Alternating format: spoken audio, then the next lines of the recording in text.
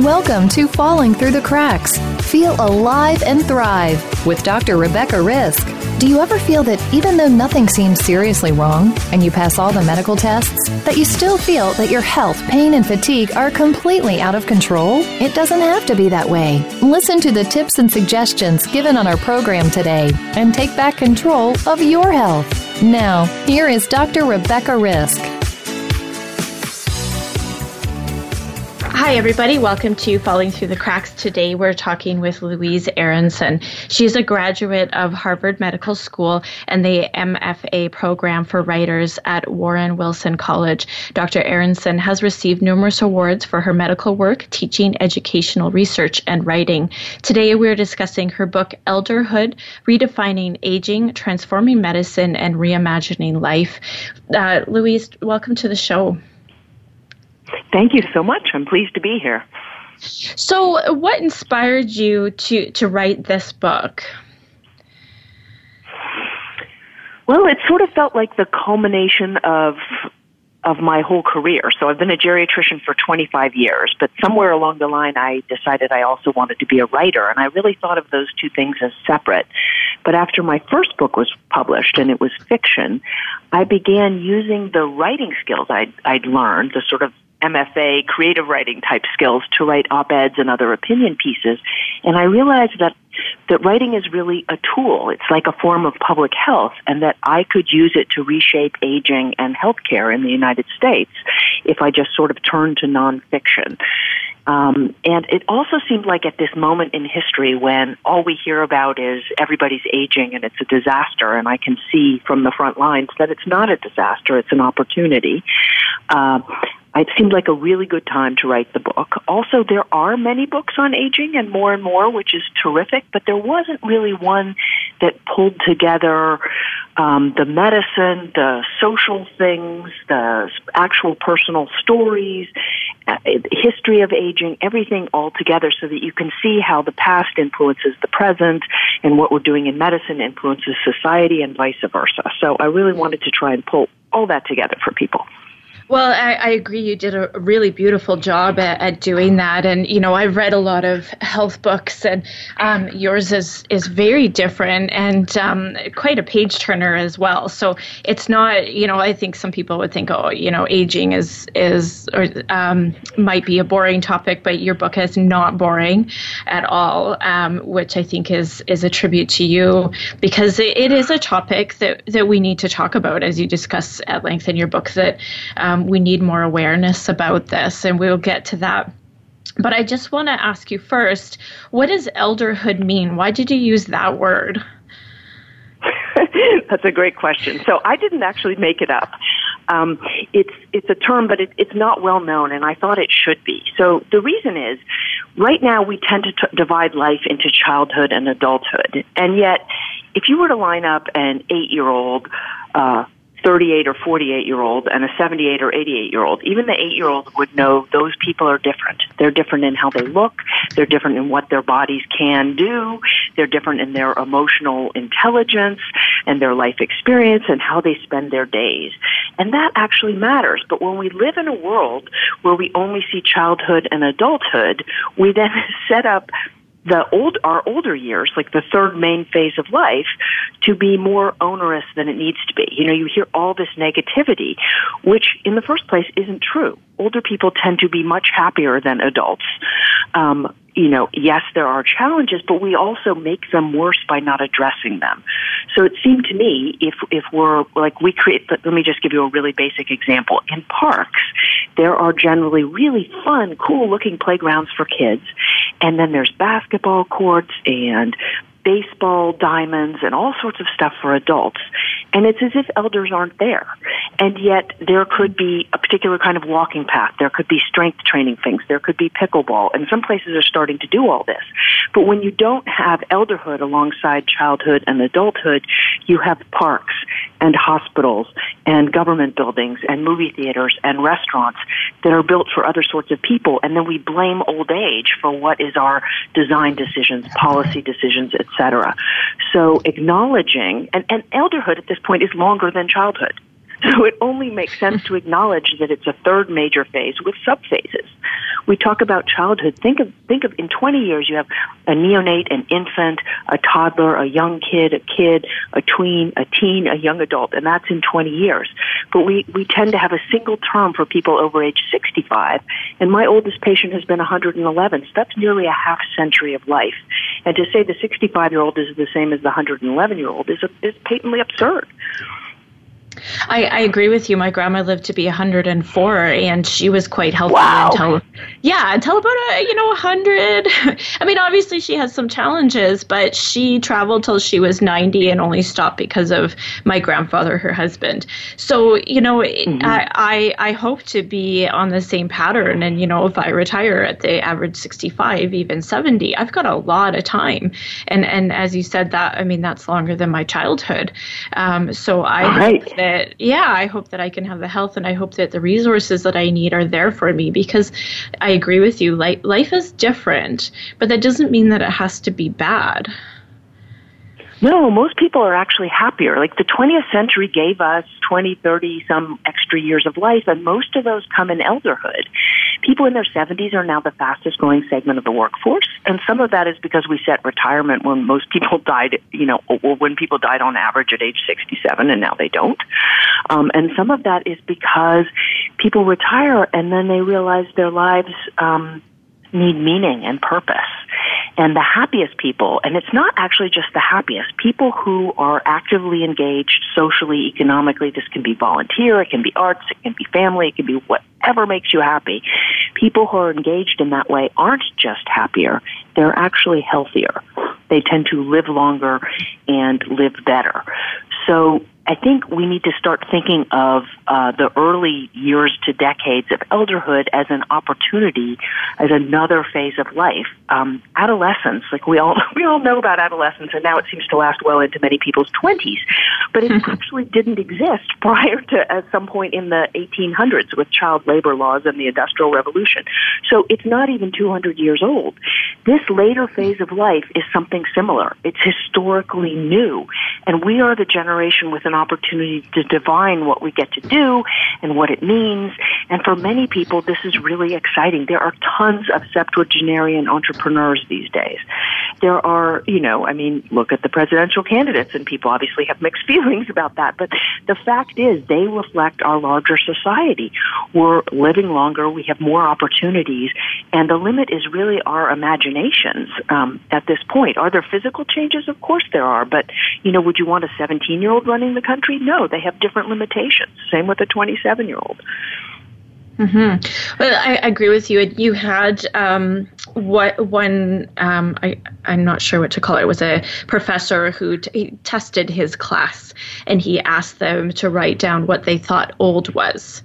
And then he asked them to write down what he thought elder was. And he got different answers. And I thought that was really interesting, our perception of old, when really it is half our life now. We're living longer. And can you just talk a little bit about what people perceive as old? Yeah, it's so interesting. So this is Guy Miko at Berkeley, and he would literally give them a minute just to instinctively respond to old and elder. And he did this with his students, but he also did it with colleagues and friends, people inside medicine, outside medicine, people in their 20s and people in their 70s and everywhere in between. And everybody did the same thing. When it was old, you saw feeble and weak and white-haired and, sad and all these things. And when he gave the word elder, respect, power, wisdom, all these really good things. And if you actually look up, elder always pertains to an older, adult person, older human being. But if you look up old as it pertains to a human being, the definitions are identical. So this notion that old is bad is something that we're imposing on the word. The word it just means having existed longer. And that's good in the sense that if we're imposing it, we cannot impose it. And looking at, part of why I wanted to look at the history of old age was to sort of see that, it waxes and wanes. Sometimes being an older member of society is the best thing, and sometimes it's the worst thing, and everything in between. So it really is a matter of our policies and our cultures, and that's good because we can decide to change it. The other thing is that we often talk about old age as just bad. And yet when people do the old elder exercise, it shows that they also know it's good. They know that experience counts. They know that you tend to accrue things that matter over your lifetime. So we know both stories, but we tend to preference the old as bad one. And you see this all the time. You see it with things like silver tsunami. It used to be that the population was sort of a pyramid, tons and tons of young people and then fewer people as you moved up through the ages. And now it's more of a rectangle, about, moving towards a rectangle for the foreseeable future with about the same numbers of people at all ages. And people talk about that as if it's a catastrophe. But when you look at the triangle, what's happening? What's happening is that a ton of children are dying. And people are having extra kids because many of yours will die. We want to go back to that? That's absolute insanity. We tell one side of a story and not the other. So one of my big arguments is let's tell the whole truth, because for every age of life, including elderhood, the whole truth includes goods and bads. And we can't make the goods better or address the bads if we're not even willing to talk about them. Well, and we need to talk about it, but we're also living in a world that is obsessed with being young. People get work done so they look younger and are they put makeup on and they're afraid to get older. I mean, we dread our birthdays and this is something, of course, that needs to be addressed because we're all going to age. We're aging all the time, and that fear of getting older is, of course, going to affect how we're going to live when we're older, as well as how we're going to perceive those that are in that situation. Right. Well, I mean, people's first gray hairs generally come in their 30s. Wrinkles usually come by 40s, particularly in white people. If you have darker skin, you get 10 or 20 extra years without wrinkles, which is fabulous. So we all age. I mean, it's sort of interesting that everybody keeps spending time and money on these things because also everybody keeps getting older. So there are a lot of people laughing their way to the bank and multiple houses and millions and billions of dollars on the backs of this fear. So people spend money, and there's a little delusion, but I think we've all had the experience where, half a block or 20 feet away, you think a person's a certain age, but you get up close and you can actually tell the truth. So there are a few problems to that. One is you're not actually getting what you're paying for, so that may not be the best use of time. More importantly, there are a bunch of researchers, including Becca Levy at Yale, who have looked at attitudes towards aging and how that influences how you age. And people who are more positive about aging get heart disease, the number one killer in the United States and most of Western countries. They get heart disease 7 years later. The people who are positive about aging are less likely to have Alzheimer's markers in their cerebrospinal fluid, and they recover better from hospitalizations. So people who accept their aging are not only happier, they are healthier and more functional. So they're literally aging better. It's completely counterintuitive, but you don't sell attitude. And we live in a very consumerist society, so they're going to sell you creams, but you're still going to get wrinkles. And yet the attitude thing, the thing you can control, we don't hear as much about. And then the third piece of this is that when we do things to pretend not to be old, it looks like there are fewer old people. And when there are fewer old people, or the appearance of fewer old people, then that very large and very much growing group loses power. It loses power to say, design this building so I too am comfortable in it. Design this public park so that I have ways to exercise and interact with other people that are fun for me. Design this hospital not just thinking about children and adults, but thinking about me because it's my age group that spends more time in hospitals. You become invisible and you lose your power. And then you also create the very future you dread. Because if we're denying age and we're saying age is bad, then we're ignoring all these opportunities to make it better so that when we get there, it becomes a self-fulfilling prophecy.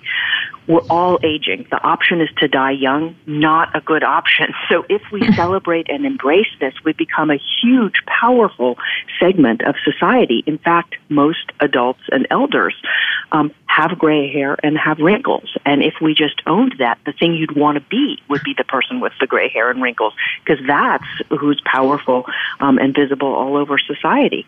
Yes, younger people will be better looking, but older people have all kinds of other things. And most people I know, they'd want their 25-year-old body, but they wouldn't want their 25-year-old insecurity or brain or emotional intelligence or anything else.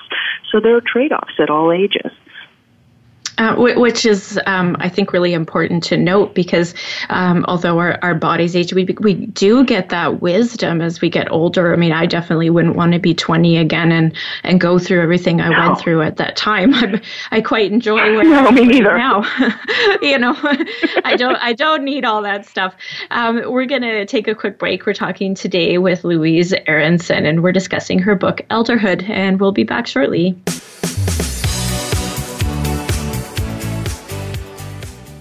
Become our friend on Facebook. Post your thoughts about our shows and network on our timeline. Visit Facebook.com/Voice America. Healthcare has been a major part of news stories today, with one thing that has been consistent: inconsistency. Both healthcare providers and patients have to work around and get used to a constantly changing set of rules and issues. Nurses have historically been left out of this decision-making. Listen to Once a Nurse, Always a Nurse, Exploring the World of Nursing with host Leanne Meyer. Health professionals, we invite you to share your ideas and experiences while listening to experts in various areas of nursing. Listen Mondays at 1 p.m. Eastern, 10 a.m. Pacific on Voice America Health and Wellness. What is your level of sexual expertise? Want to find something new? Listen for Sisters of Sexuality every week on the Voice America Health and Wellness channel. There's no judgment here, and every topic is safe and sex positive, so we'll explore them together. It's time to push your sexual boundaries and try some new experiences with your hosts, Taylor Sparks and Parrish Michelle Blair. You won't want to miss a single show. Every Wednesday at 8 p.m. Eastern, 5 Pacific on the Voice America Health and Wellness channel. Sometimes it just seems that nobody understands. There's one individual who can help. If you're living with somebody who faces challenges such as autism, Asperger's, or other exceptional needs, you'll want to tune into Solutions and Strategies with Dr. Sean, Living the Challenge. Together, we'll uncover a variety of solutions to the challenges faced by individuals, their families, and teachers. Listen live every Thursday at 8 a.m. Pacific, 11 a.m. Eastern on Voice America Health and Wellness. Have you friended us on Facebook yet? Why not? Just go to Facebook.com/Voice America or search for the keywords Voice America. Once you are part of our Facebook network, you'll receive daily messages about what's happening with our shows, this week's featured guests, and new happenings at the Voice America Talk Radio Network. And you can add your voice to the always active discussions on our timeline. Just go to Facebook.com/Voice America or search for Voice America.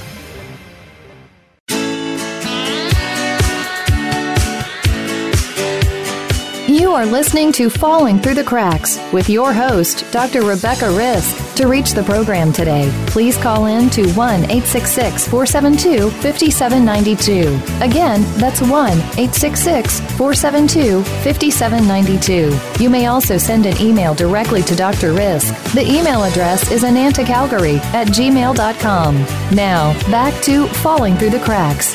Feel alive and thrive. My co-host Oliver is a 7-pound Chihuahua cross, and he sits through all my shows with great puppy patience. He was super happy when I came home with Carbona Pet Stain and Odor Remover, which is an oxy-powered formula with active foam technology and is engineered to permanently remove pet stains and odor. Carbona is a household brand that has turned their decades of cleaning expertise into products that get the job done fully, quickly, and easily. Although he tries his best, Oliver sometimes does have accidents. I pulled out the Carbona Pet Cleaner and voila, we were stain-free and clean. It was easy to use, pet-safe, and hassle-free. The built-in 2-in-1 brush top tackles stains at the surface and deep into the carpet fibers. It is now my other best friend. Use code FTTC at carbona.com to save 20%. Happy cleaning. Hi, everybody. Welcome back. Today we're talking with Louise Aronson. So, Louise, you're a geriatrician, and I'm wondering first, before we get into that, there's a comment that happens a lot, and it started to happen to me when I turned 30 from doctors. I was told that I was old and I should accept the symptoms that I had and move on with my life. And how do you feel about comments like that? Do you think that we should just accept that our bodies are getting old and live with something, or do you think that there is more that we can do? Oh, there's absolutely more. So old is not a diagnosis. It is a reality. But I'm going to tell you my very favorite sort of story/joke of all time, which is actually a true story about, I can't remember if he was just offhand, if he was 96 or 97. But it was a man in New York whose primary doctor was a colleague of mine. But anyway, she wasn't in, and he had a sore knee. So he went in and saw someone else, and the person did the usual thing that we doctors do, like asked all these questions. There was no apparent injury, moved the knee around and said to the guy, well, what do you expect? The knee is 96 years old. And the man, without missing a beat, said, well, my other knee is also 96, and it doesn't hurt a bit. So old age is not a diagnosis. Does it increase your chance of having medical issues? Absolutely it does, but it's not really a diagnosis. The other thing is there are things and changes, we all know this, that come with age, and maybe you can't change them fundamentally, but exercise, for example, building muscle to increase your ability to do those things that matter to you can happen at all ages. So the studies go through age 100. I'm assuming if it works at 100, it works at 102 or 104. But people don't know this, and doctors don't get training in old age, and physical therapists don't get training in old age, and so they really don't push people. They just try and get them to kind of like toddle along and or do something well enough, instead of saying, if you work at this, as at any age, and in fact, if you're young and fit, maybe you shave a few seconds or minutes off your running time. Okay, terrific. That's good for you. But if you're older and you're having trouble walking and suddenly need a cane, and somebody were to tell you the truth, which is with really hard exercise, there is a very good chance you won't need that cane, you would probably do it because the benefits to you are far greater in your life. So we really need to, number one, say old age is not a diagnosis. Make one of the diagnoses associated with old age. And two, consider all the options, which include really doing more with the body. Like if a joint is bad, you can build the muscles around it, and that unburdens the joint, for example. You can also find alternate ways of doing things, but that's considered, quote unquote, not medicine. And this is one of the huge problems with our healthcare system, because our healthcare system is 97% medicine. And our lives, the health in our lives, is only 30% affected by medicine. So there's this huge disconnect between all the functional and social things that really improve our health and what our so-called healthcare system focuses on. So definitely don't let somebody just say, well, that's your age. You say, well, maybe, and what can I do? Because here's what matters to me. Here's what I need to be doing. And there's no reason I shouldn't be able to do it with the right support or help. I love what you just said about how our healthcare is 70% medicine, but our lives are only affected 30% by that. I think that's really important for us to note, that there's so much more about our health in that, especially when we're talking about aging, because we know that if we start with good nutrition when we're younger, we're going to be healthier when we're older. And if we talked about this more, and this is one of the nice things about the internet is we can access information more than we used to be able to, but we can be healthier as we get older. Definitely. I mean, it's really interesting. We're learning things that what happens in utero affects how you age. Whether your mother had trauma, there's this new thing called epigenetics, which is that our actual experiences seem to change our genes, and that can be passed on to other generations. But we also know that what we eat as children, how active we are, all those things make a difference. Now, that's not so helpful if you're already an adult or an elder, right? Because you can't go back in history. But we can do more to better the aging of future generations by realizing that it's not like they're the old people and there's everybody else, because most of us will become old people, and all of us, whatever age we are, how we're living now will influence our old age and therefore our society generally. Also, we need to really think about that at all ages. Even if you're 92 already, there are things that you can do and that others can do in society or in an environment to improve life. Sometimes it's that with the right work, you can actually do something again. Sometimes it's that you need a workaround. But we also make that hard, and then we blame old age. If you think of a household, like functional things in a household, for kids, we have colorful, fun, playful, adorable things, tons of them everywhere, right? And for adults, we have sexy, stylish, practical, like all these different sorts of things, from what you use to open a cabinet to everything else. And then what do we have for old age? We mostly have ugly functional things. And then people say, oh, well, old people, they just have these ugly functional things. But that's because that's what's being made. It's not because that's what people want. And people, in fact, don't like some of the assistive devices, like they don't want to put in grab bars and they don't want to use a walker because they're ugly. They don't need to be ugly. That's a decision we're making, and we're all going to need those things. So why not make them better? And people are really starting to do this, which is great, because the fact is, if you had a grab bar on the bathtub, little kids could use it to safely get in and out. A very pregnant woman could use it. Somebody with a sprained ankle or broken wrist could use it.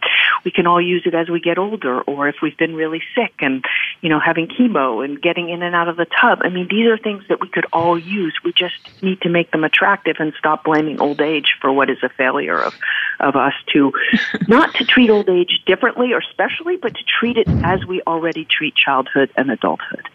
I agree, and the first thing I thought of was shoes, because everybody who knows me knows I've got pretty cute shoes. But, I wish that I could get functional cute shoes that weren't, clunky and all of that, because it would be better on me. But I've told my chiropractor, I'm always going to have cute shoes. And, I think that is important. I remember my grandmother was 98 years old, and my aunt took her shopping for shoes, and she rejected all of them because they were bringing her shoes made for somebody who was 98 with balance issues and arthritis. And my aunt finally said, "What do you want? I don't understand." And she said, "I want shoes that click when I walk." So, she still wanted to feel young and beautiful. And why shouldn't she have? I think that should still be important. Right, but do you have to have a heel and click when you walk, or we also have to acknowledge that things change, right? So maybe you could have shoes that were more safe, but were also cute. Yeah, which I don't think not, really exists, or even at the time, I'm not sure now, but at the time they did not. Yeah, the shoes they were bringing her were had big soles and were clunky, and it didn't make her feel beautiful, and she really still wanted to feel that way, and I think she should have been able to.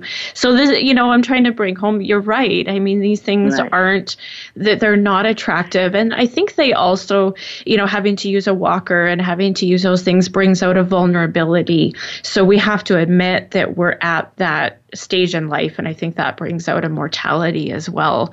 So I think, a lot of this comes with the fear of aging and dying that our society has brought us, instead of let's embrace our aging and let's enjoy where we are. Right. And it's, of course, completely natural to be afraid of dying. I mean, you've only ever been alive that you're aware of. And it's, it's completely natural. So I don't mean to diminish that in any way. On the other hand, you see these people sort of wobbling, visibly old and unsteady. And then they'll say, I don't want to use a walker because people will know I'm old. Well, a better, to walk confidently and at a decent pace with a walker makes you look much less vulnerable than to wobble down the street, where somebody thinks a gust of wind is going to take you over.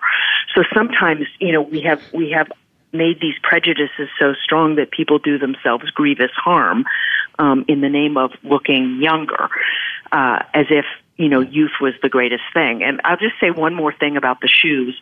The number of women whose debility comes from having worn bad or high-heeled or some of the cute shoes in their younger years where it seems not to matter is incredible. I mean, you can really accelerate your later life debility by a decade with the wrong shoes. So we also need to think about, just because you can do something in youth, should you? Like now we're learning some of these hardcore exercises are the ones that are ruining people's joints later.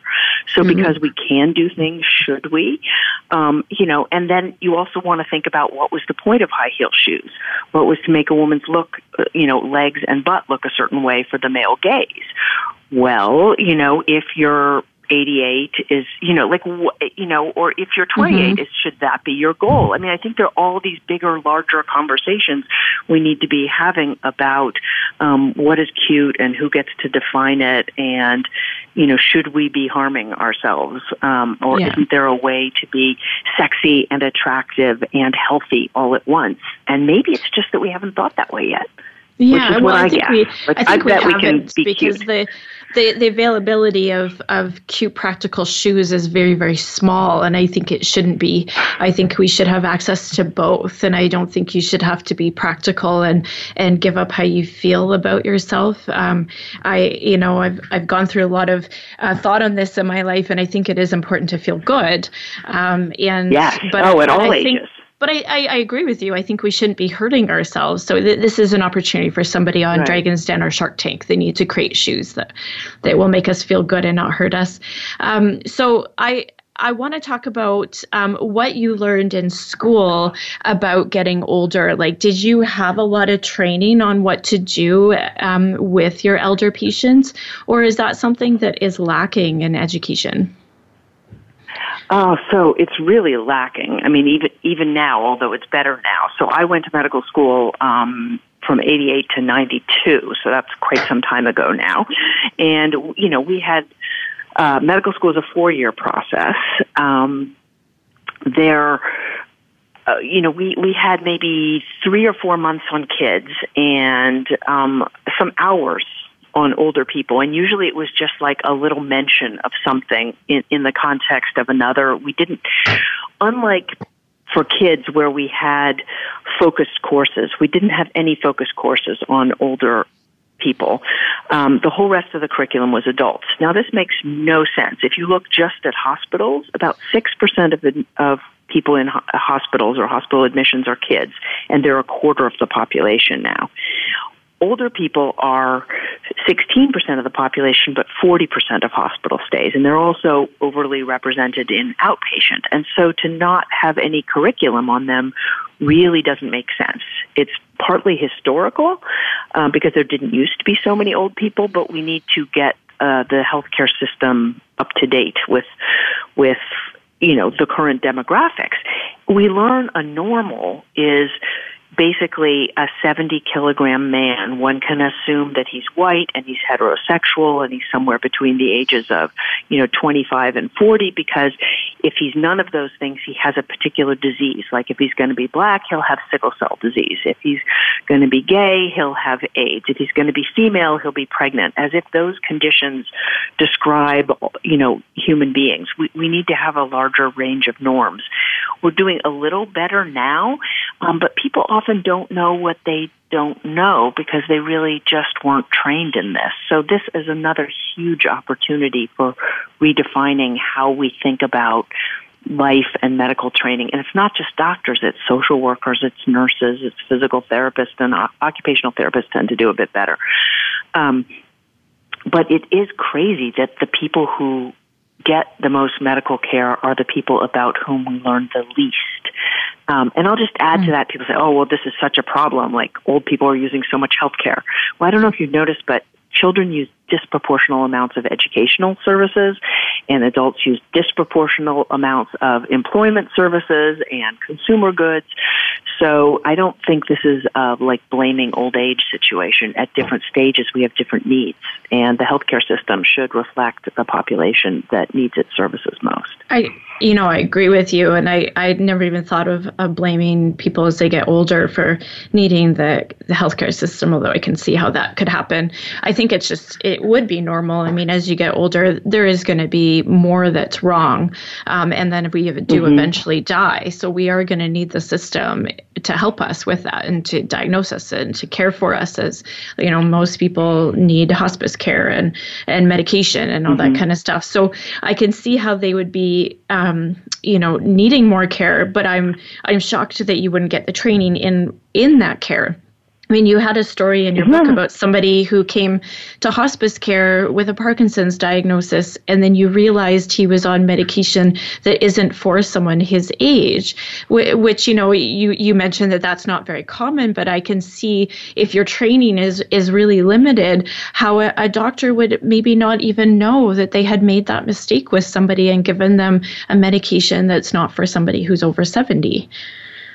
Oh, that happens all the time. It's actually one of the leading causes of hospitalizations and one of the leading harms in this country, that it's adverse effects. And the reason for that is that most research, they'll say older people are different, so we're not going to include them in our study because they're going to mess up our science. This is even for diseases that happen most often in older people. And so having said older people are different, they will study something on, adults or middle-aged people, then they'll apply it to elders. And when the elders have adverse effects, which they do in huge, well-documented, enduring numbers, they will blame old age instead of the bad science that didn't include the relevant population. Now, this is changing in important ways. We're seeing more and more studies all the time in older adults, which is great. And the NIH finally passed a rule that you have to include old people in studies. They passed rules that you had to include women and people of color and children 20 and 30 years ago, but old people only made it in 2019. And then over-the-counter drugs do the same thing. They really harm old people. But there are no precautions. You see ones for kids and pregnant women, but not so much for old people.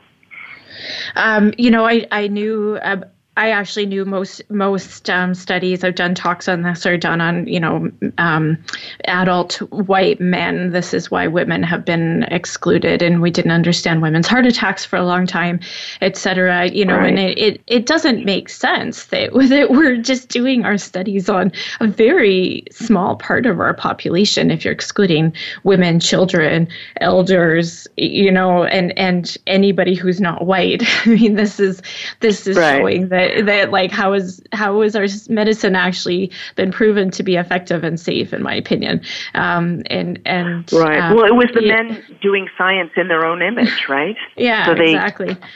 Yeah, and I'm not surprised that elders weren't included, but I am surprised that only changed this year, and so I'm glad it has, because we need to look at that. But wow, we are slow for change, aren't we?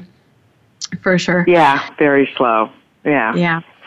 We're going to take lots of rallying and blaming. Yeah, exactly.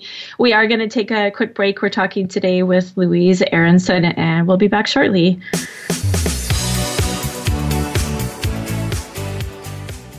Become our friend on Facebook. Post your thoughts about our shows and network on our timeline. Visit facebook.com/Voice America.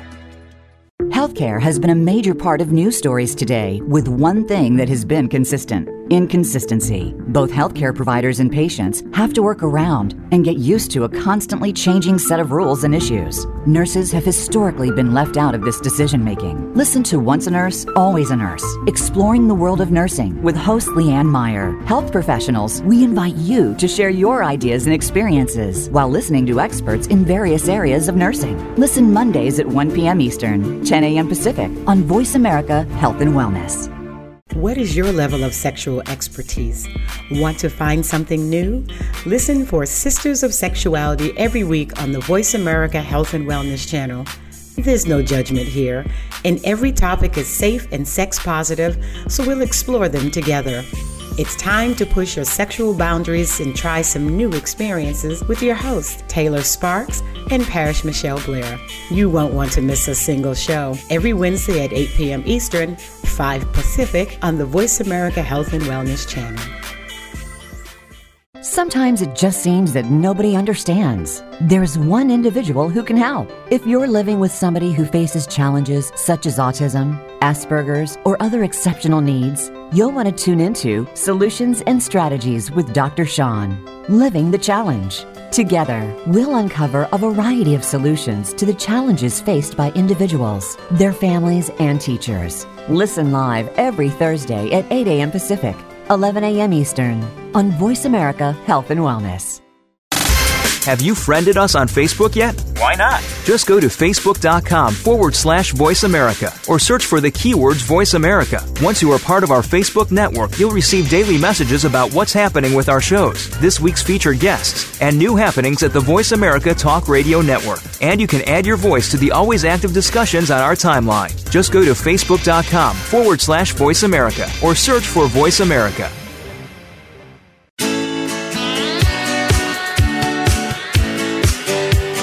You are listening to Falling Through the Cracks with your host, Dr. Rebecca Risk. To reach the program today, please call in to 1-866-472-5792. Again, that's 1-866-472-5792. You may also send an email directly to Dr. Risk. The email address is anantacalgary@gmail.com. Now, back to Falling Through the Cracks. Feel alive and thrive. Hi, everybody. Welcome back. We're talking today with Louise Aronson and discussing her book, Elderhood. So, Louise, knowing that this is a problem, that our elders aren't being taught very well in school how to care for them, what do you think should change so that they can get the care that they need? I think in medical education, we need to not define a single norm as an adult. The fact is that life, the average lifespan is now 80 years. So we're only in that little normal range for a small fraction of time. And I think for every medical school class, instead of saying this is normal, and here's what happens to kids and elders and, people who have chronic diseases and this, that, and the other, we should say, if they're doing it by organ system, so they often do, here's the heart. The heart looks like this is a kid, this is an adult, this is an elder. And then here are the diseases that can happen to the heart in childhood. Here are the diseases that can happen to the heart in adulthood. Here are the diseases that can happen to the heart in elderhood. So I'm not saying, we need to prioritize one over the other. I'm saying let's give life's three main phases equal attention. Now, do certain things need, tend to happen more at certain ages than others? Yes. There's some genetic conditions that people are born with that you would address more for childhood. There are other ones that don't manifest till later, and you might do more in adulthood or elderhood. But I think we need to acknowledge the social realities. So the Centers for Disease Control have said that 70% of health is controlled by social determinants. And yet in medicine, we sort of pretend that science is objective and an organ is an organ is an organ. So I think an overhaul which acknowledges that science is absolutely essential, but social determinants are huge factors in health that we need to pay attention to would really help. It would also help us as a society because medicine is about treating disease. And what we want is not to get diseased in the first place. We want to be healthy. We have a healthcare system that has tons of specialists. So it essentially stands by while you get sick, and then it comes in with great care. But wouldn't it be better if it used some of the already existing abundant data to keep us healthier in the first place? I love how you said that, and I definitely agree. I mean, there needs to be change, of course. And, one thing that came to mind as you were saying this, of course, you learn that a child gets this and an adult gets this and an older person gets this. But also, I think teaching things that way can mean that you can miss things if something happens early or late to somebody, and right. so have it right. And so, because I've heard that before, exactly. You're too young for that. So, I mean, I mentioned right. before when I turned 30, I was told I was old, and I should accept it, but. I had, I still have chronic neural Lyme that's in remission. So when I was 20 and looking for a solution, I was told I was young and I would get over it. And I think that, right. We need to assess that something can happen to people at all ages, but we should focus on the prevention part as well, so these things don't happen. Exactly. And understand, if we understood social determinants, we'd also understand that age is a relative thing. Someone who's lived on the streets may be 50 and resemble an 80-year-old, and someone who's been really fortunate and has eaten a healthy diet, et cetera, might be 80 and look more like what we expect from a 60-year-old. So it's not just about age, but we won't even know what diseases happen at different stages if we don't consider that. But it's so true. I mean, I think missing a diagnosis or blaming age, whether the person's young or old, to say, oh, you're too old for that, you're too young for that, is again sort of like that knee story I told earlier. Yeah. It's sloppy diagnosis, right? So there's never an excuse for that kind of abdication of responsibility to figure out what's going on with the individual in front of you.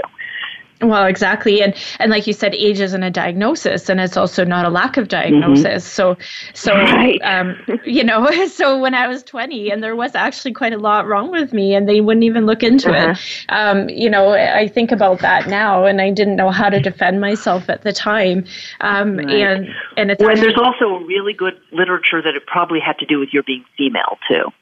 Oh yeah, I've done a lot of women are often this. written off as hysterical. I feel like I have dramatic. the tools behind me now, but I shouldn't have to be in my 40s to have those tools, and I shouldn't have to have a radio show to know that. Right. And I think that we should not be ageist or sexist in medicine for sure, because we all have illness at some point in time, and we all do need help, and it's real. And I think when people reach out, it is real. Absolutely.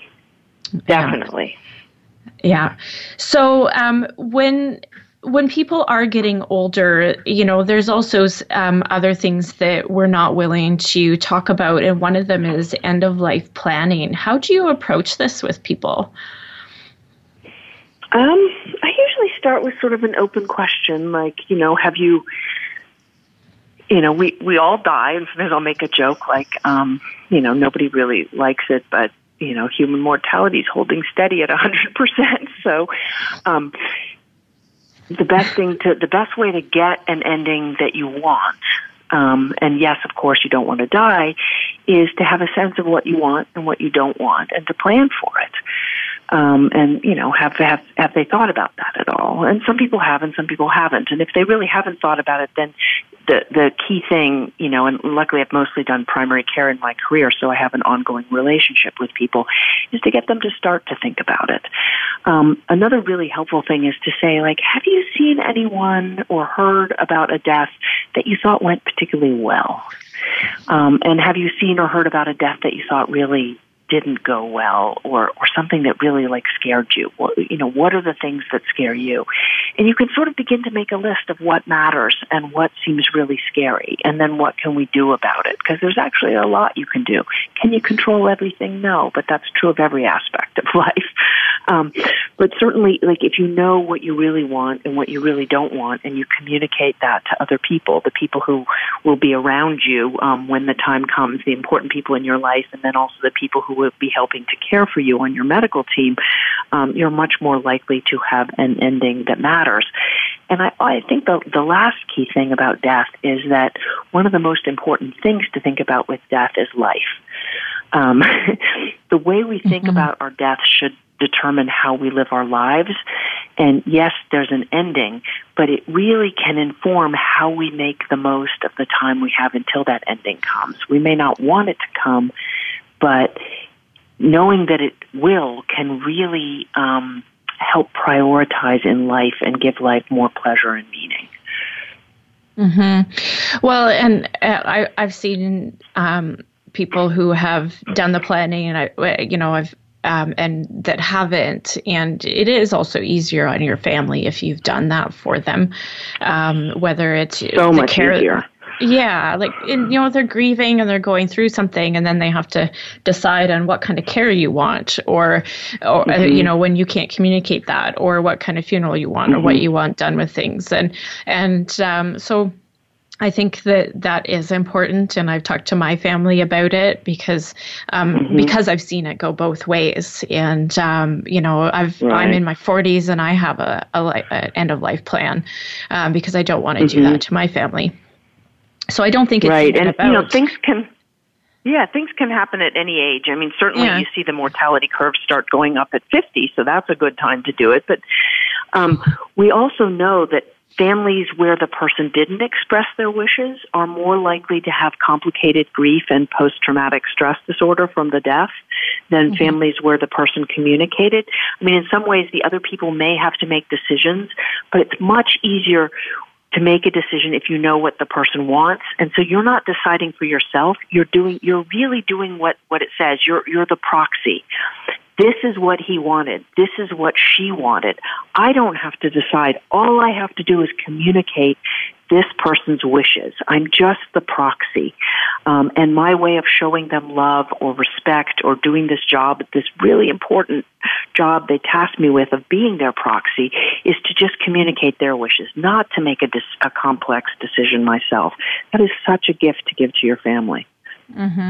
I definitely agree with that. Now, when somebody is older, and I think this is a lot of people's fear, is they do end up needing care at the end of their life, whether it's somebody coming into their home or ending up in a hospice. How can a family member tell that the care is appropriate and is what they need? Such a hard one. There's such variability, and people can only afford certain sorts of things. But I think one of the best ways is to stop by unexpected at the place, even before the person moves in, if at all possible, and certainly once they're there. And I think that helps in a couple of ways. It gives you an idea of what it's really like behind the scenes, not that what the show they're putting on for you, what it's actually like.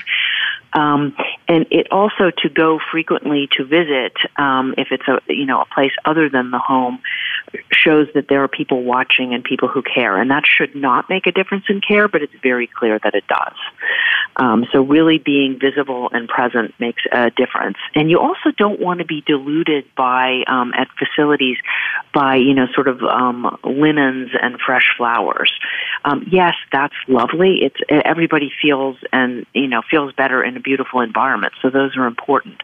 But they're not what matters most. What matters most is how the human beings are interacting and treating each other. So you want to see, are the staff just on their phones and talking to each other and ignoring the older people who live there? Or is it that this resident is saying to the person, "Oh, how did your daughter do on that test?" Or the staff person is saying, "How was the movie last night?" You want to have normal human interactions, because these are all human beings. So the greater extent that people treat each other as human beings, the more likely people are to be happy in that location. So it makes a big difference. I love that you said that, because I've heard lots of stories, and I did have my mother-in-law in hospice, and for them to know what's going on in somebody's life is a real sign that they're caring, and you want them to care, because they're with your family member for 24 hours a day, where you can only go to visit, a few hours every day, or not even every day. So you want them to have a good time, and to feel right. Like, well, and you want right. Them, yeah. Sorry, you want them to see the person as the human being they are, and not as a task or a widget to be, managed. Exactly, because that's what they are, and that's going to bring them, better health, as we know, because they're treated like a human being. Right. So now, if somebody has any questions or they want to find your book, how can they get a hold of you or access your book? The book is available at bookstores all over the country. It's still selling very well after being on the New York Times bestseller list for a while. So it's in bookstores around the country. We went to a 6th or 7th printing recently, so that was great. It's also on all the online retailers, very easy to get, Indie Books or Amazon or Barnes & Noble, and they can find me on my website, which is www.louisearonson.com if they want to see, videos or hear me on Fresh Air or see me on the Today Show, whatever else, it's all there. Oh, perfect. Thank you so much for joining me today. This was a really important topic, and I'm glad that you have done this because you've done a really good job at bringing a lot of awareness. Your book is a great read. Well, thank you, and thanks for the opportunity to talk to you. We clearly think similarly about all kinds of important health things. I think so. Everybody, today we were talking with Louise Aronson. Her book is Elderhood, Redefining Aging, Transforming Medicine, and Reimagining Life. What a beautiful title.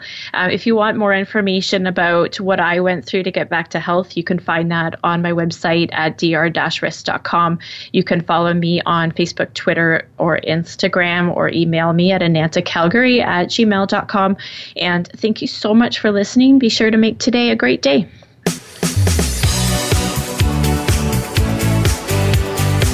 Thank you for tuning in to this week's edition of Falling Through the Cracks. Feel alive and thrive. Please join Dr. Rebecca Risk again next Monday at noon Eastern Time and 9 a.m. Pacific Time on the Voice America Health and Wellness Channel.